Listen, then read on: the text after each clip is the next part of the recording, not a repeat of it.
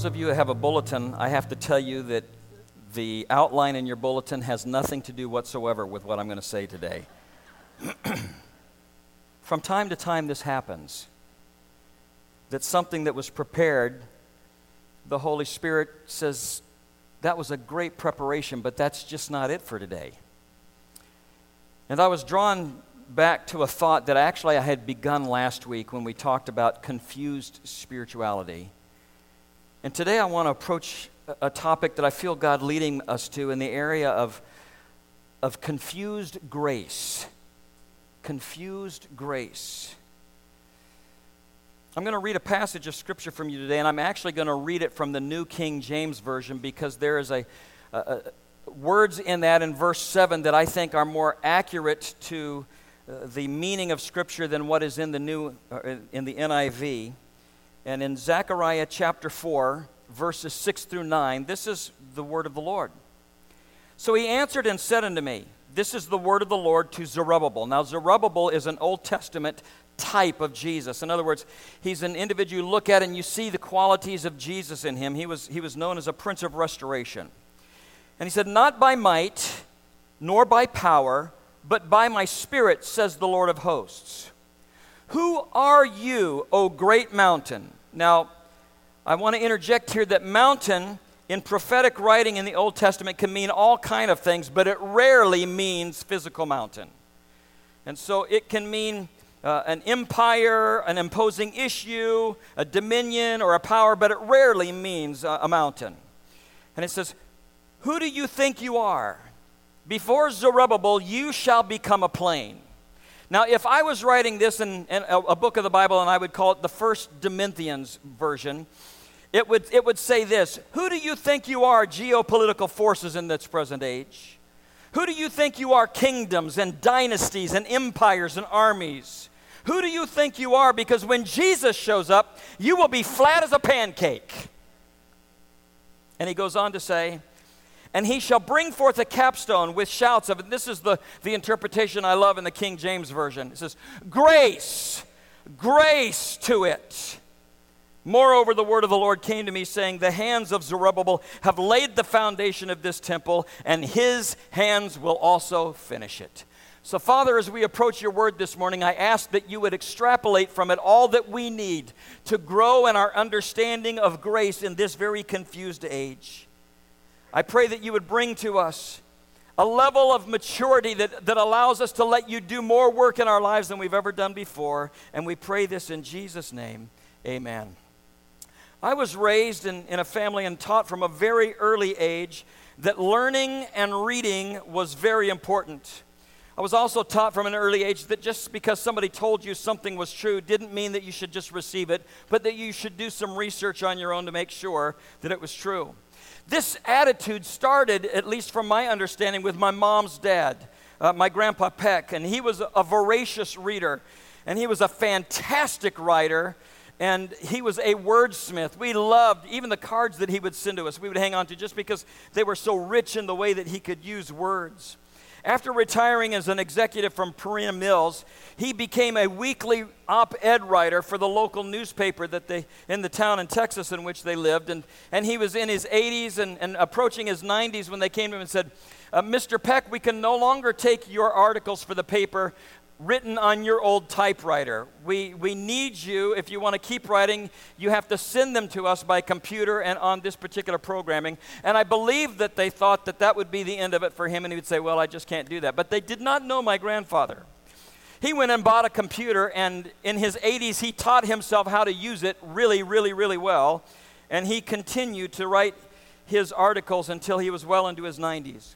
I remember introducing Cindy to him for the first time when we were dating, and introduced her and said she is an education major. One of the degrees that she is searching or that she is being taught is a degree in reading. And he smiled and hugged her with this deep sense of approval that, oh, good, future generations of my family will also learn that words are important and that they will be readers. My grandfather did not believe in having conversations and baby talk. And so from all of us, I'm the oldest grandson, and my sisters and other cousins, he wouldn't talk to us like babies. He would talk to us with real words. And so there were occasions all the time. I can remember as a little boy, we'd be holding a conversation and he'd use a word that I wouldn't know, and I'd say, "What does that mean?" And he always had a Webster's dictionary on his table, and he would slide it across to us. And he'd say, "I will spell the word, but you look it up and you tell me what it means." And so we began to learn from a very early age that vocabulary was important. And I proudly declare to you today that I was the first grader ever to use the word optimistic, spelled correctly and in proper context as it related to see Spot run, when I wrote, "Spot is optimistic that he will run today." He taught us the sanctity of words and that words are important. When a society or culture suffers the corruption of its functional vocabulary, it loses, to one extent or another, the ability to think. Because we think not in pictures, but we think in words. And so what happens is people experience things and we feel things, but when we lack the functional vocabulary by which to adequately express those things, out of frustration, we act out in an inability to express it. And here's the way that looks in a fifth grade boy who is sitting there next to this little brown-eyed girl who he suddenly realizes is the prettiest little girl in the world. And he wants to spend time with her at recess, and he doesn't know how to say to her, "You're the most beautiful person I know." So at recess, he walks out to her and gets close to her, and he reaches back and he punches her in the arm. And then he stands back and he smiles, waiting for her to respond with all of the meaning that he meant and how much I admire you. She runs off to the teacher crying and turns him in. And he wonders what happened, because he wasn't able to express himself in a vocabulary or what he was feeling on the inside. And this can actually happen to entire societies. At the end of my years as serving as the district youth director, the last youth retreat that I ever got to speak at, it was a group of churches from Queens, New York, and we were together in the countryside of Pennsylvania. And I had a chance to express to them that I was leaving the office and I was going to be moving into pastoring this church. And at the end of the last service, one of the young men came up to me and he goes, "Pastor Doug, you are one bad preacher." And I recognized that in my lifetime, the word bad has completely changed meanings and become good. Another young man that was next to him, not wanting to be outdone, said, "You're the baddest preacher I've ever heard." Baddest is not even a word in the English language. And another said, "Pastor Doug, you are one sick preacher." One can only sense my level of personal affirmation that came from that conversation. There is a tragedy that comes at a certain level that is attached when even this happens in biblical form, when we can't fully understand biblical vocabulary of words that we often use.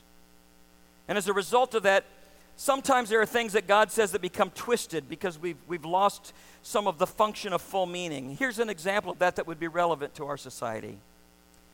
There are thousands, perhaps millions of children and teenagers and men and women, young men and women, who have a difficult time associating the biblical vocabulary of Heavenly Father or of Almighty Father or of a gracious Father with a grace-filled God because of their experiences with their earthly father that have done nothing to build the concept that God would be a loving Father, because that's not their context. That's not their personal context. Their idea of fatherhood has been distorted as a result of that.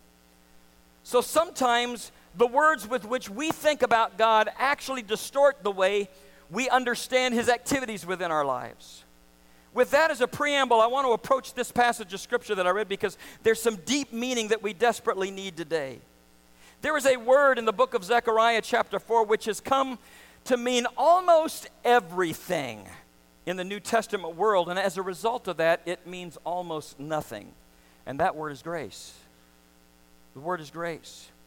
We use grace like people use ketchup. If you put enough ketchup on anything, it can make even something bad taste pretty good. And we have grown in this culture of taking this word grace and applying it in ways that I don't believe are necessarily appropriate. So today, what does grace really mean? I will confess to you that I, for years, thought that grace was strictly a New Testament reality, that the New Testament was about grace and that the Old Testament was about the law. And so you can imagine how remarkable it was to come across a passage of Scripture and find this graphic and profound image of grace here in one of the minor prophets. Today I want to talk first to you about this mountain that is described here.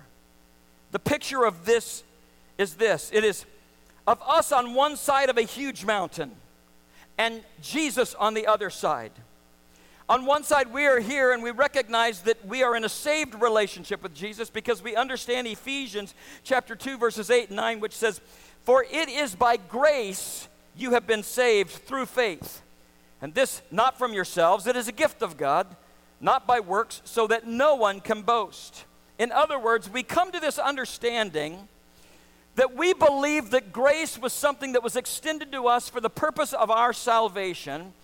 And the problem that many of us have with this aspect of grace is that we believe somehow that this is a one-time event, that once we have been saved by grace, that grace no longer takes an active role within our life, but that somehow we begin to take ownership of everything that we must do after that.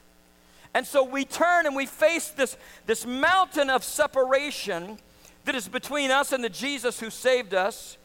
He's on the other side, and we want for the mountain to be gone. We want for it to become a plain, and that we want where that mountain was to become a tabernacle, a temple, a place of refuge where we can meet Jesus and have a great testimony of his accomplishment within our life. But we want the wall of issues that separate us and our Savior to be gone so that we can have a divine encounter. But the mountain remains, and here's the issue.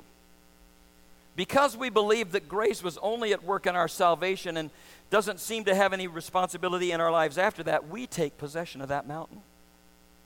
We start to take responsibility for it. We start to own the mountain of our issues ourselves. And this mountain is different for every one of us. Perhaps your mountain today is a mountain of hurt that is keeping you from a deep relationship with Christ in a new way. Maybe it's anger or resentment or unforgiveness or bitterness or addiction or pornography or a wounded spirit or prejudice.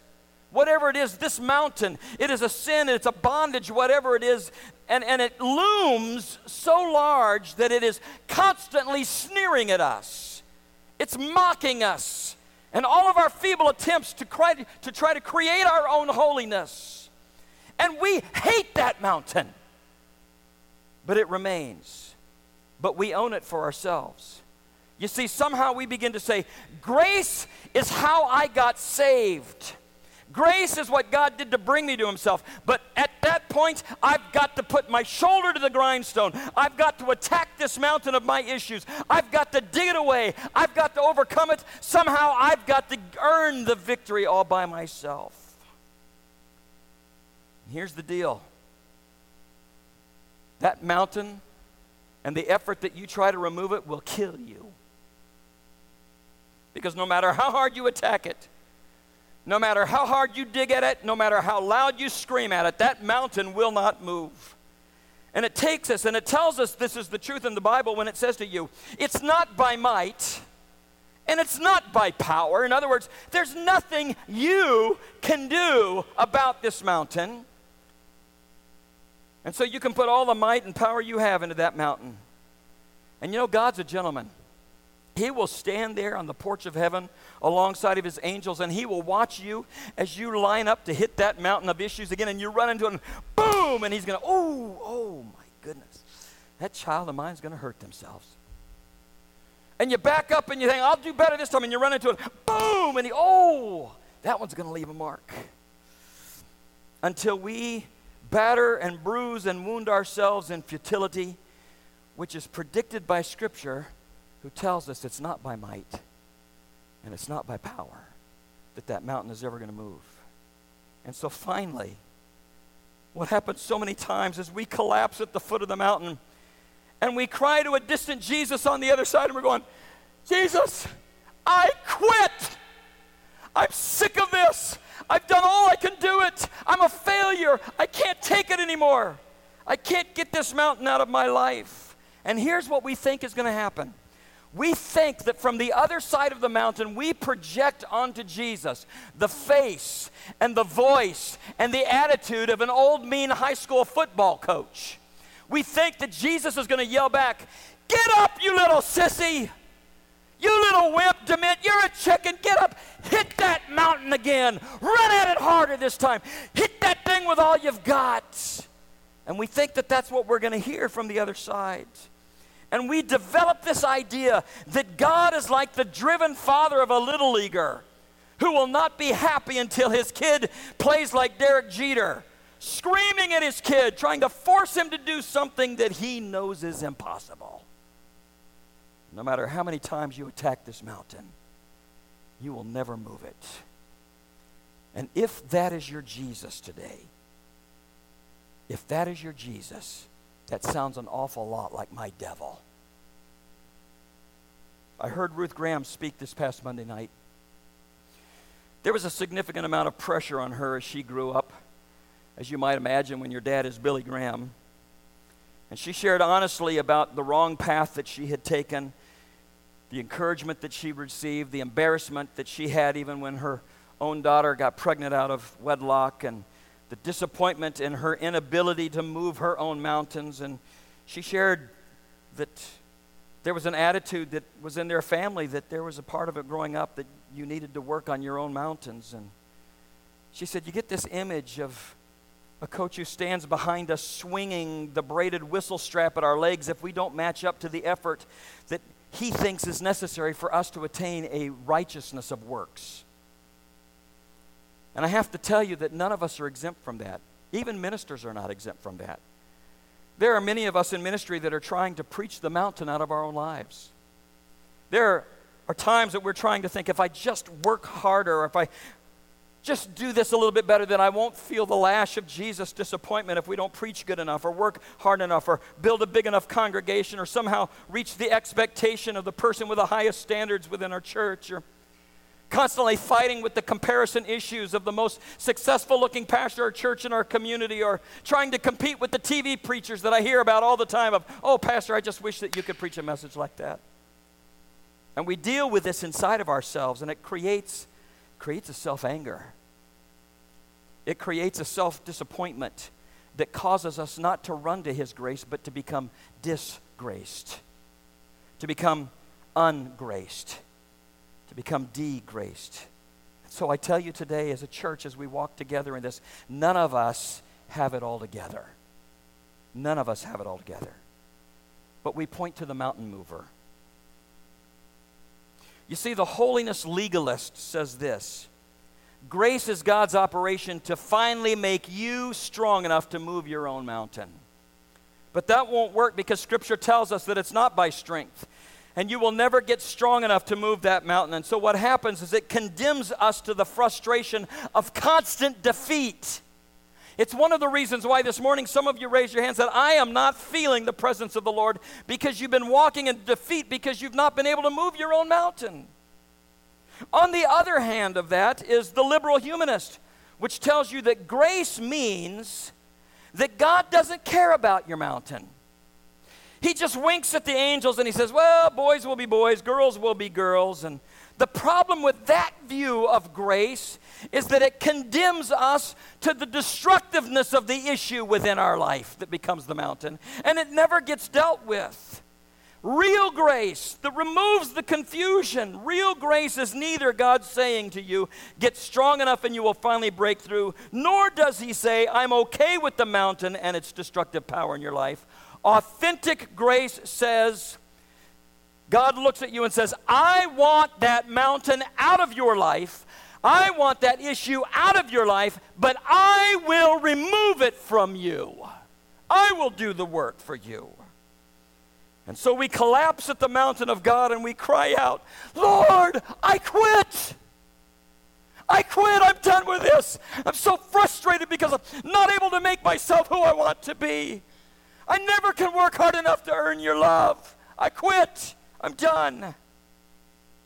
And we expect to hear something from the other side, but what we hear is Jesus goes, good. It's about time.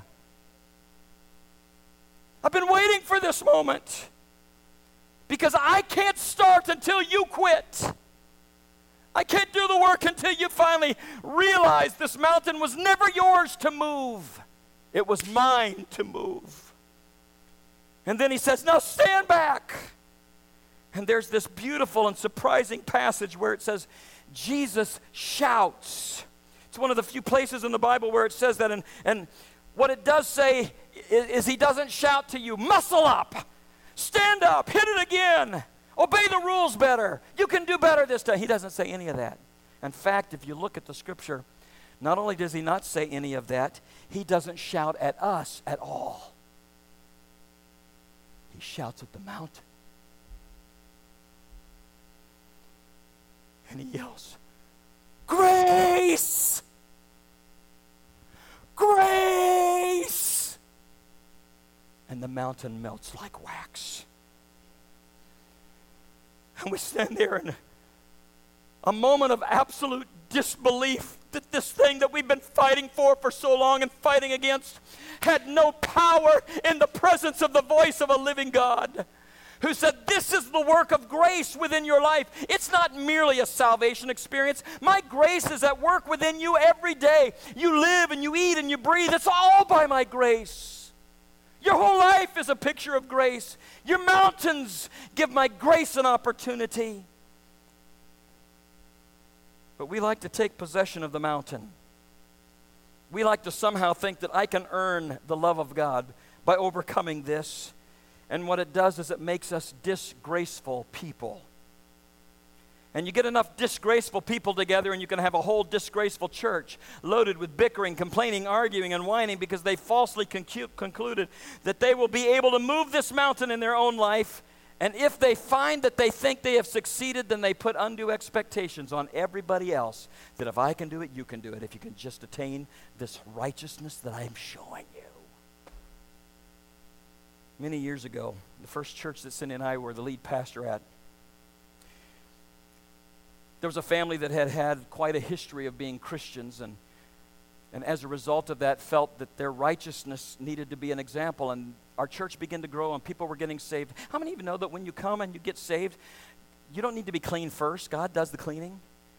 And they were expressing to us, Pastor, you need to be careful. The people that are coming in and getting saved, they're not our kind of people.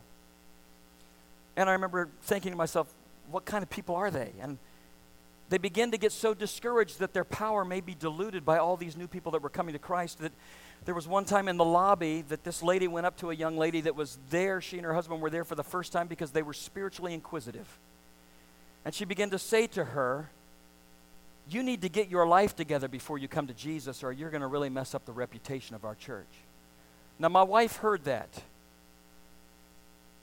And my wife walks over to her and gently but firmly grabbed her by the elbow and marched her right into my office and closed the door and began to have a conversation with her about what it means to be disgraceful in a false righteousness.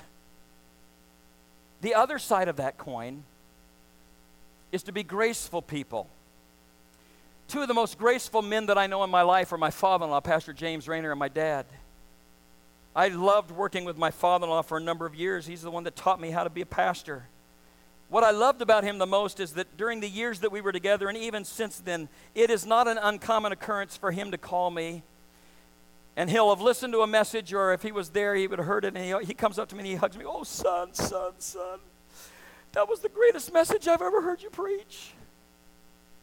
I've never heard anybody take that scripture and unlock it like it. And he did this again and again and again. Now, I recognize on an intellectual level, nobody can preach the definitive Christian masterpiece week after week after week. But who do you think I was looking for when I was done preaching? I'm looking for somebody who's going to speak grace into my life. My father was the same way. From the very first breath I took, the discernment of God fell upon him, and he looked at me and he titled me the number one son. For all of you who are men here, I'm sorry, the best you can hope to attain is number two. And he's built that into my life. Thankfully for him, he never had to be doubted because I only had sisters after me.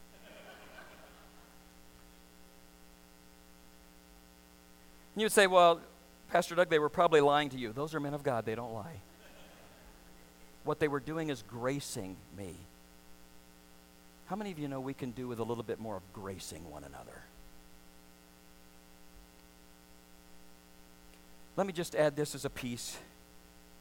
Do you know it's possible for you to disgrace yourself? Some of you stand in front of a mirror every day and you look at your face and you begin to profess all of the things that you hate about yourself. Because when we look into a mirror, we don't just see the visage, we see deep in the eyes. We see deep into our spirit. We know who we are. And sometimes we look in the mirror and we say, I can't believe that you are who you are. I can't believe that you do that again and again and again. And we begin to yell at ourselves and we talk bad about ourselves, and to the point where there are some who are disgracing themselves because they can't stand who they are. And then it comes out like this.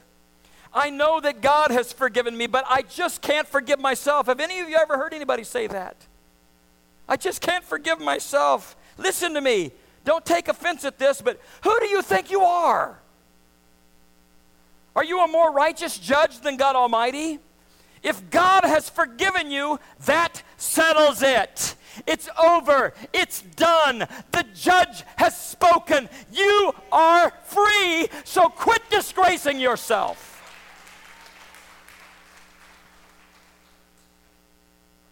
Zechariah 4, verse 9, as we get to the conclusion of this, says, the hands of Zerubbabel have laid the foundation of this temple. I love thinking about the hands of Jesus. We recognize that when we think of the hands of Jesus, we picture the nails that went through those hands as he hung on the cross for us. We recognize those hands put forth a lot of work to bring about a righteousness in us that we could not earn ourselves. But I want you to read to the end of it, because it says this at the end. It says the hands of Jesus, we know that he was pierced for us, but it says his hands will also finish it. You see, the work of the mountain that you have worked so hard about, it's not your hands that's going to do the work. You got to take your hands off and say, here's my issue, Lord. Here's my mountain. I'm going to stand back. Let your hands finish the work of this issue in my life, because I just can't do it anymore. I'm going to ask our keyboardist if she would please come. There's a really fascinating thing. For those of you who have read the Bible all the way through, then you already know the story. You read of Jesus and his redemption and his love for unlovable humanity. Completes the sacrifice that gives us the transfer of our sins to him and the transfer of his grace to us. We read that and we rejoice. But last words are important. Last words are important. So for those of you who have your Bibles, I want you to turn to the last chapter of the last book of the Bible.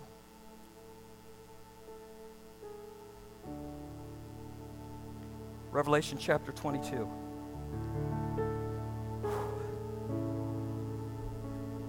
And then I want you to move to the very last verse of the anointed Holy Scripture. Because here's the last word as it relates to the issue of the mountain in your life. The last thing it said, the grace of our Lord Jesus Christ be with you all. And we feel the relief on our shoulders. Whew. Okay, Lord. It's your mountain, it's not mine. Tired of being bruised by running into this thing. Tired of looking myself in the mirror and feeling like a failure. I give it to you today. How many of you just need to give a mountain to God today?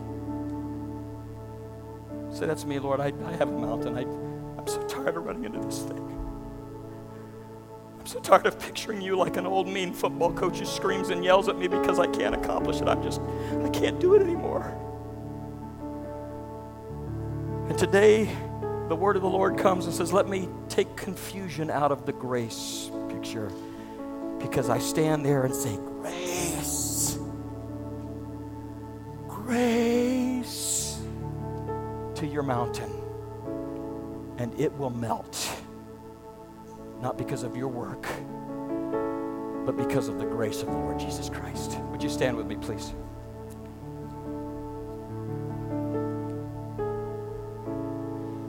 I'm going to ask our altar workers if they'd please make their way to the front. This is This is a message that requires a response. Because some of you, the Lord wants you to know it's time for you to quit disgracing yourself. It's time that you quit letting yourself set your own self-esteem based on what is under the blood.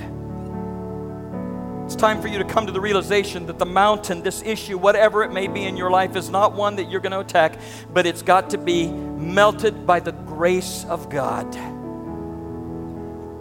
So here's what we're going to do. I know that there's some of you today that you need to respond. You need to step out from where you're at, and you need to come and have somebody pray with you. There's something about taking a step of faith and moving out in obedience that begins to release the grip of the lock of things on your heart. And sometimes we make it so easy, we just want you to raise a hand on quick prayer and then you rush out of here. But I do believe that we are going to be called into a day and an age where we as believers are going to have to stand up and say, this is what I believe and this is who I am, and I'm not ashamed of that. Because I've tried to do it on my own and I do not have the strength to move this mountain.